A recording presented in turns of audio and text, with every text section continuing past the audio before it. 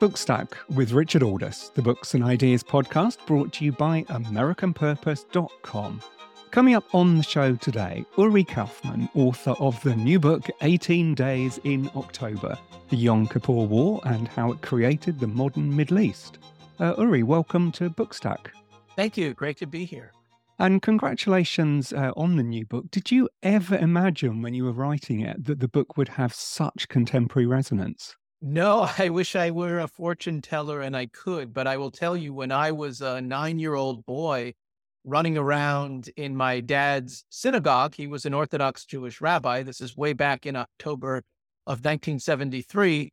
I saw a group of men in the corner of the synagogue where no one could see them, and they were huddled together. And, children are not expected to fast on the Yom Kippur holiday, but I was still embarrassed as a little boy because I'd been caught in flagrante ice creamo. So I thought maybe these older gentlemen were doing the same thing. And I noticed they were actually listening to a transistor radio, which is not something permitted in an Orthodox Jewish synagogue. And another guy was screaming at them. And little did I know that 50 years later, I'd be a 59-year-old man out in the lobby of a synagogue. And once again, the people were all gathered around and listening to war news, only this time I'm one of the grown-ups. So the parallels were pretty chilling, but no one saw this coming, sadly. So, it's 50 years ago. What was the Yom Kippur War? So the Yom Kippur War was fought in October of 1973. It was a huge surprise because the Arabs launched, and when I say the Arabs, I mean Egypt and Syria, launched a coordinated surprise attack on Israel on the Yom Kippur holiday, which that year fell out on October the 6th. So October the 6th, 1973. Their goal was to win back the territory they had lost in the 1967 war, 6 years before that. We know that, of course, is the Six-Day War. Egypt wanted the Sinai Peninsula. Syria wanted the Golan Heights. They wanted to win those back militarily without giving Israel a peace treaty. Israel offered to withdraw from those territories before the war, but again, only in return for a full peace treaty with embassies and trade and normalization, etc. So that's where the battle lines were drawn. The war was fought in its first phase for 18 days, hence the title of my book, 18 Days in October. It really shook the world because the two superpowers, America and the Soviet Union, got into a confrontation that, well, on a scale of 1 to 10, I'd make it maybe a 3 or a 4. It didn't get quite close enough to World War III, but it was close enough. More importantly, the Arabs, who dominated OPEC, which was a cartel still around that sells oil, they imposed an oil embargo, which quadrupled the price of oil. It also led to gas lines, which I can remember quite well as a boy, and it changed the whole geostrategic equation. Before the war, nobody paid attention to oil. After the war, we've been obsessed with it. Yeah, and as you indicate there, this is a story of the war, but it's also a story of battles and wars which had been going on since the foundation of Israel in the 1940s. You'd had the Suez Crisis in the 50s. You'd had the Six-Day War in the 60s. And it also takes place within the context of the Cold War. So this is a pivotal moment, not just in terms of the Middle East, but globally too. It certainly is, and it riveted the world for months. And I have to say, I discovered as I researched this what an unbelievably fascinating story it is. If I had brought this to my editor as a novel, she would have just kicked me down the stairs. Nobody would believe that a story this, I'd say, riveting could have ever happened. It's got all the elements, the surprise attack, the suspense, the swashbuckling General Ariel Sharon on launching offensives against his orders, in violation of his orders. It's got the right-hand man of Anwar Sadat in Egypt, a man named Ashraf Marwan, selling secrets to the Israelis, and somehow the Israelis were still caught by surprise. And it's got, above it all, Golda Meir. Of course, the movie was out recently. A lot of people might have seen it. I thought it was a great film, by the way. The first woman to rise to become a head of state without being related to any male politician or king, and she led her nation through war and dramatic moments. Really just an unbelievable story. It exceeds anything a novelist could have ever contrived. Yeah, and one of the wonderful things about the book is that it does have this kind of novelistic quality, because you take us through kind of day by day, minute by minute sometimes with what's going on. One of the things that really surprised me, actually, was that the impression is always that Israel was completely blindsided by this attack. But you make it clear that's not the case, that they did know that something was coming. They were preparing for it. They were even asking whether they should launch a first strike themselves. So the idea that they were caught completely cold is not quite right, is it? That is correct. They were not caught completely by surprise. They had about 10 to 12 hours of warning. Now, that turned out to be not much. It actually was quite a bit, because that little tiny margin of 10 to 12 hours is what was the difference between Israel holding on to the Golan Heights, fighting Syria, and losing it. The Syrian vanguard was stopped about a half hour. That's all it was. The reservists got there a half hour before the Syrians would have reached the Jordan River. And the Golan Heights, if you've never visited, it's a plateau. So it rises very, very sharply from the Jordan River, and then it flattens out. But that rise is so sharp that to fight your way up it would have really been daunting and even borderline impossible. So if the Syrians had reached the Jordan River, and again, the margin was only a half an hour, you can't make this stuff up. I mean, the cavalry riding in over the hill in the nick of time is what happened. I have to say also, we talk about surprise attacks. They do usually work. The Americans did not know that Pearl Harbor was under attack until the first bomb was dropped. The French didn't know the German panzers were across until they rolled over the border. You could say the same with the Russians with Operation Barbarossa. You could say the same about the Korean War, about Saddam Hussein's invasion of Kuwait in 1990. Sadly, you can say the same for what Hamas just did with the terrorist attack. It's very, very difficult to detect a surprise attack. So the Israelis did at least have some warning. Yeah, and what you make clear is that a significant element of the decision not to launch a first attack by Israel is fear of losing world opinion, which, again, this kind of battle for world opinion is something that is resonant today, has been resonant in so many of these battles. But why in this particular instance did they not launch that first attack? There were a couple of reasons. First of all, they were only about 99% sure that Egypt and Syria were actually going to attack. There was that tiny chance that maybe there really wouldn't be a war after all. So would you start a war with your army not mobilized? You're not prepared. And now you're starting a war when maybe it won't even happen. They might be bluffing. That was the first reason. The second reason was that the first strike would have been, I wouldn't say ineffective, but of limited effectiveness, because on the Golan Heights, as it turned out, there was cloud cover.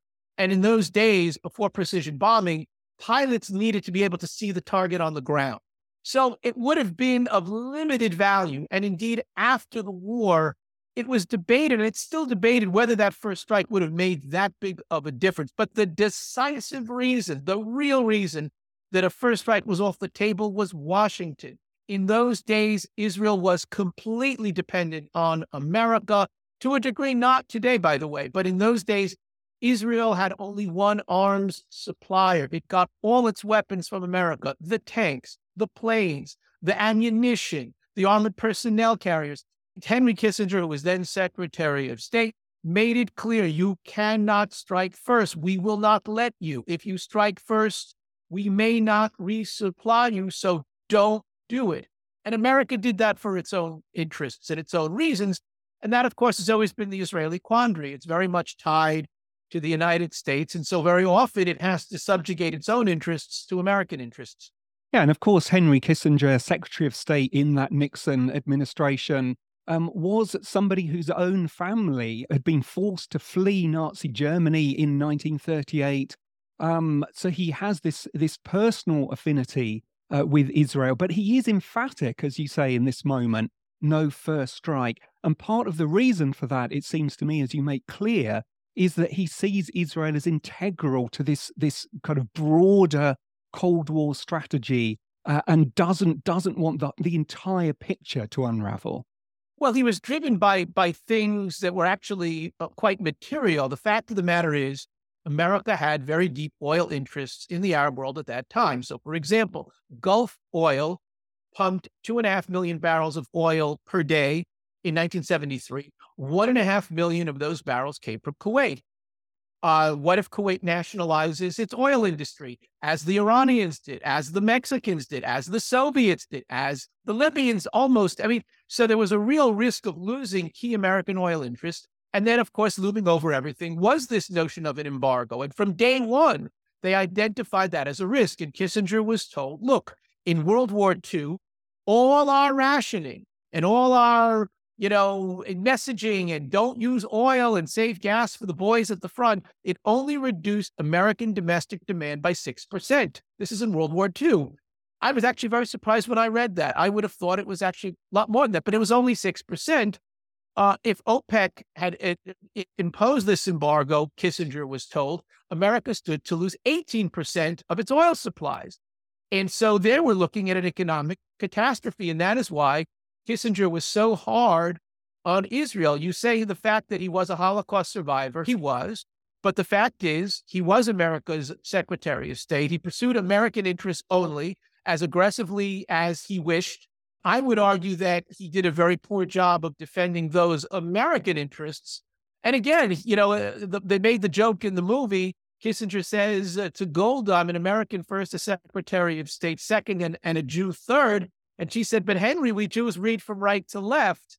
But nevertheless, where I think he failed was on October the 22nd, Kissinger flew to Moscow because the Egyptians were losing. The Israelis were surrounding their army. Sadat cried out to the Soviets to rescue him. And the Soviets, of course, were only too happy to do so because he was their client state. Why were the Americans so willing to rescue Egypt? Kissinger flew to Moscow immediately. They negotiated a ceasefire in just 4 hours. Ceasefire agreements in the Cold War took years to negotiate. Korea, Vietnam, years. He agreed in just 4 hours he would get the Israelis to stop. Here's the problem. The Arabs had imposed the oil embargo 2 days before, on October the 20th. This is when Kissinger held all the cards. He had only to pick up the phone in Moscow, call King Faisal in Saudi Arabia, and say, King Faisal, you want me to rescue the Egyptian army? Okay, I want you to rescue American motorists. Lift the embargo. King Faisal would have had to lift the embargo. So why didn't Kissinger do this? I've never really gotten a good answer to that question. Dr. Kissinger declined 2 requests by me for an interview. And of course, I don't fault him. He doesn't know who I am. But I did interview 2 of his former aides, and they said very candidly, oh, he just made a really bad mistake.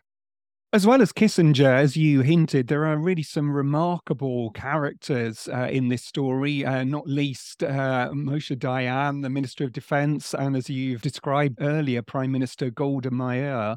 I mean, one thing that I found absolutely fascinating in the book is that Dayan, who is this war hero, gets most of the calls wrong, whereas Meir, who has no military experience, gets most of them right.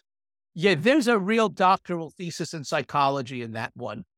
What I suspect happened was, first of all, Golda was listening to the advice of the chief of staff of the Israeli army, a man named David Elazar, known universally by his nickname Dado. Dado Elazar got everything right, which is why it was so shocking that after the war, the National Commission of Inquiry that Israel formed, it's called the Agranat Commission, after the Chief Justice of the then Israeli Supreme Court, a man named Shimon Agranat, they put all the blame on Elazar instead of Dayan. Dayan had something of a psychological, I won't say collapse, but he was a bit more pessimistic than he should have been. And psychologists have said very often, when you are this great figure, and he really was, and deservedly so, because more than any other single man, he's the guy who built the Israeli army as we know it. There's the BMD and the AMD, before Moshe Dayan and after Moshe Dayan. He became chief of staff in 1953 and changed the whole culture and turned it into this aggressive fighting force that won the war in 1956, won the war in 1967, won something called the War of Attrition. And suddenly he is shown to be just thumpingly wrong, got everything wrong. And it seems to have caused something of a break in his psyche. And he suddenly became darkly pessimistic. There's got to be a doctoral thesis in psychology in that one. Fortunately for Israel, Golda, who is the only Israeli prime minister to this day who never served in the army and never even served in the defense ministry. So she had literally no military experience of any kind whatsoever. Elazar and she were fortunately made out of galvanized steel.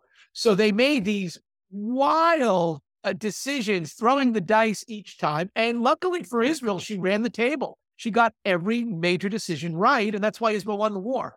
And you do get a genuine sense in the book as this crisis is unfolding of the incredible physical and psychological pressures that are on those who are involved at the highest level. That Golda, you show, is smoking 9 packets of cigarettes a day. She even contemplated suicide.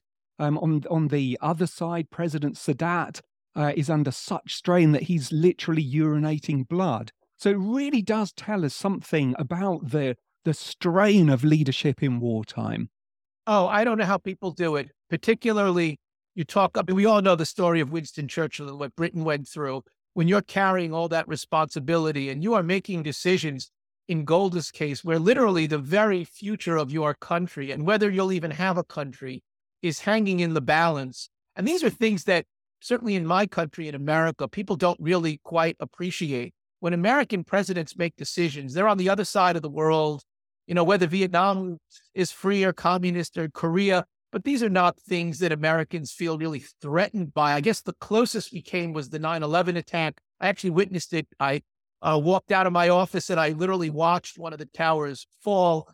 Then I got out of there because I was standing next to the Empire State Building and decided this was not a good day to be standing next to iconic tall buildings in New York City. And I lost, actually quite a few friends in the attack. It was just absolutely hideous. But when you're talking about in Israel, they're actually sitting there debating whether to use nuclear weapons because the country might be overrun. And as we witnessed in this Hamas attack, being overrun by an Arab army, if you're Israel, it means Holocaust the sequel. The simple fact is, it has never happened in the history of the Arab-Israeli conflict that Jews survived in land that the Arabs conquered.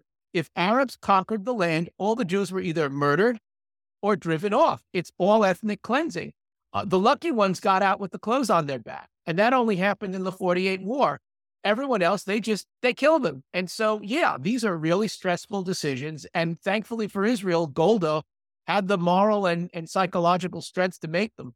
Yeah, and we talk about individual psychology, but as you're hinting there, there's a national psychology which is at play here. There are some remarkable images from this war, most famous of all, an Israeli soldier, a rabbinical student surrendering to Egyptian forces, carrying a Torah scroll in a copy that clearly came from Europe from the period of the Holocaust. That picture and pictures like it had an incredible effect on Israeli national psyche, you show, at that time, but also for a long time afterwards. It touches a nerve in precisely the way that you were describing there.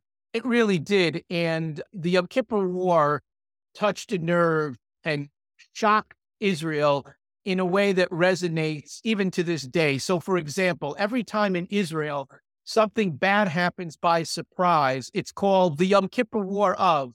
So when, for example, a previous Israeli prime minister named Ehud Olmert was tried for corruption, and initially he was found innocent. He was later tried on other charges and found guilty, but initially he was found innocent, and it shocked the nation because they all thought he was guilty. So the press called it the Yom Kippur War for the prosecutors. And when COVID happened and there were initial failures, it was the Yom Kippur War for the health ministry. Every time something like that happens in Israel, it's the Yom Kippur War of. And of course, in recent days, it really was a kind of Yom Kippur War, this horrible, hideous attack where the military was caught completely by surprise. And unfortunately, we're seeing the results. So yeah, it damaged the Israeli psyche in ways that resonates to this day. Yeah, and it's interesting how that plays out. The book is about the war, but it's also about the aftermath and the making of the modern Middle East. That one of the things that is quite interesting, how even though Israel fought back successfully against Syria and Egypt, it recovers territory, recovers prestige despite the humiliation of the initial attack. But it is in the aftermath of the war that it seems to make Israel realize that they could not always expect to dominate the Arab states militarily. And so therefore there has to be some kind of effort at peace talks, reconciliation, accommodation. And of course, that's what happened subsequently in the 70s, leading up to the Camp David Accords. Well, what you just said is the conventional wisdom, and that's what most Israelis think. I personally don't agree with that. If you look at the historic record, Israel did offer to withdraw from the Sinai Peninsula and the Golan Heights, again, in return for a full peace treaty. It was Egypt and Syria who refused. The goal of the Yom Kippur War was to create a situation in which the Arabs were faced with a stark choice: make peace with losing the 1967 lands or make peace with Israel.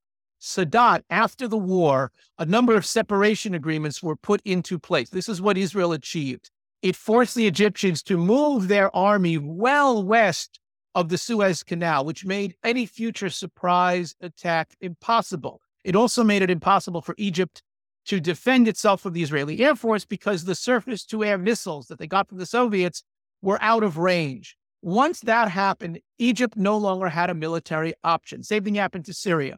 Sadat took a cold, hard look at it and said, I'd rather make the peace treaty, sign the peace treaty, suck it up, and get the Sinai Peninsula back. So Egypt got the Sinai Peninsula back. Syria chose not to make peace. Hafez al-Assad, the father, and then Bashar al-Assad, the son, they chose not to make peace. And so Syria never got back the Golan Heights. And I can now be said with a near certainty that it never will. But is there not always this sense hanging over Israel that things may change at a particular time, but in the background are always these words that you use right at the end of the first chapter from the former Egyptian president Nasser in 1967 after the defeat in the Six-Day War, where he says no matter what the circumstances, and no matter how long it takes, when imperialism has been liquidated in the Arab world and Israel stands alone, the day of revenge will come. That's always there in the background, isn't it? It's always there. And Israel is literally the only country on the planet that has an existential threat hanging over it at all times. I have no doubt that even now, most Egyptians, and certainly most Jordanians, would wipe Israel right off the map if only they had the ability to do so. And no one in Israel has any illusion about this. And what Nasser said most famously was, that which was taken by force will be returned with force. It's often said Muhammad conquered the Arab world with the sword and Nasser did with the radio. He was a very, very charismatic individual. That feeling still resonates to this very day. And so you have this absolutely appalling act of butchery and terrorism. And in the Arab world, people are celebrating. The point has been made by others that the Nazis at least had the good sense to try to cover it up. These guys butcher people, behead babies, burn people alive, and they're posting it on social media. They're actually quite proud of it. So you've got this very, very different attitude, and it's just a very, very difficult situation if you're Israel. And does the response in the United States worry you, particularly on some very prominent university campuses? I mean, we see in the aftermath of the war that fighting the war cost Israel a year of its gross domestic product, but the United States picks up half that tab. Washington also rearms Israel. So the importance of the United States and opinion in the United States is essential, isn't it, to the survival of Israel? Well, it is, but it's not nearly as essential as it once was. If you go back to the 1970s, Israel was a really tiny country. Its whole population was only a little more than 3 million, which is barely more than Brooklyn, New York. Very, very small population. Adjusting for inflation, their GDP was about $49 billion. That's in today's dollars. So Israel today has about 9.5 million people, and it has a GDP of $564 billion. So it's a much, much bigger country. It is not nearly as beholden to the goodwill of the United States as it once was. They make most of their own weapons now. They make their own tanks. They make their own smart munitions. They make their own artillery. They make their own armored personnel carriers. The main weapons class that they get from America is still fighter jets. But I have no doubt that if Israel really had to, they could probably make their own fighter jet as well. Most importantly, American aid at its height in the 1970s was 17% of Israel's entire GDP. It was about a third of their foreign exchange. Today, it's less than 1% of their GDP. And it's a very small fraction of their foreign exchange. Israel has become an incredibly wealthy country. I mean, just give you one statistic. In the last 20 years, since '03, Israel's economy has grown by almost 4.5 times. So that works out to year over year growth of 8% for 20 years. If we achieved 8% growth in one year, we'd be popping champagne. They did it for 20 years in a row. Even if that drops by half, 4%, go out 10 years, they'll have like, what, a $750 billion economy? And just to put this in one other term, there was an unwritten rule in Israel for many years that they would spend 10% of GDP on the army. That's a very high, that's like the highest you can do, and it's sustainable. I mean, obviously in time of war, you can go even higher than that, but if you're doing a long-term sort of thing, today they spend much, much less than that. But if they had to go back to the bad old days of spending 10% of GDP on defense, that would be about $56 billion. Britain only spends about $42, $43 billion. Same for France. Same for Germany. I mean, $56 billion a year is a lot of money for defense. So, this is a very different country. I don't think they can be bullied by America in ways that they once could. And to your other point, American campuses, I hate to say it, but for many on American campuses, I've just washed my hands of it and abandoned them to the devil that possesses them. Do you think that that in some ways Israel had, if not become complacent, but perhaps was seeing a more optimistic future that turned out to be misleading? After all, this year Israel had celebrated the 75th anniversary of the foundation of the state. There had been the Abrahamic Accords and a tentative peace that seemed to be developing with Saudi Arabia. Everything seemed to speak to a more secure future, which clearly the events of October this year have completely disrupted. That's absolutely the case. The country was doing incredibly well economically. Yeah, there was controversy over judicial reform, but yeah, it really did feel like there was change in the air. What really did them in this time was they had a core assumption that turned out to be false. That is actually what happened in 1973. As I described in the book, the core assumption was Egypt would not go to war until it got advanced Soviet fighter jets. That even had a name. It was called the Concepcia, or the concept. The Israelis found out that Anwar Sadat had concepcias of his own. The concepcia in modern times was the following. Israel is the only country in the history of the world supplying its enemies in time of war. Israel supplies Gaza, or in 2022, supplied Gaza with over 67,000 trucks filled with supplies, food, clothing, baby diapers, etc. Israel supplied Gaza with 5.7 billion gallons of water, without which Gaza would die of thirst. They supplied Gaza with 2/3 of their electricity, fuel for a small power plant in Gaza for the other third. Now, they got to pay for this. So almost 20,000 Gazan Palestinians had license to work in Israel and take a paycheck back home to Gaza. Imagine in World War II, Germans working in Britain to take a paycheck so they could pay for supplies sent to Berlin. It's unthinkable. Israel's the only country that did this, partly because they really are allied on two nations, but partly to give Hamas an incentive to keep things relatively quiet. And so the conception was Hamas would never go full force and cut off their only economic lifeline. Well, we now know what happened. They did exactly that. It's tragic for Israel. It is going to be much more tragic for the Gazan Palestinians because they are not going back to work in Israel. Their prospects are bleak.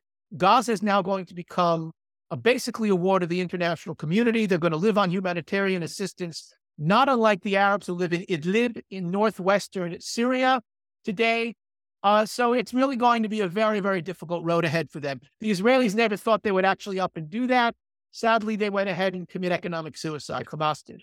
It's a depressing, bleak outlook that you paint there. The war that you write about in 1973, as we discussed earlier, although quite why we may disagree about, but eventually led to those Camp David peace accords between Israel and Egypt by 1979. Is it too naive, do you think, for us to take any kind of optimism whatsoever from the fact that in that instance, war did eventually lead to peace? I am very optimistic, believe it or not. There will not be peace between Israel and the Palestinians in my lifetime. I've given up on the Palestinians. They've rejected every compromise proposed since 1922. I have every reason to believe they'll reject every compromise between now and 2122. But this is the key point.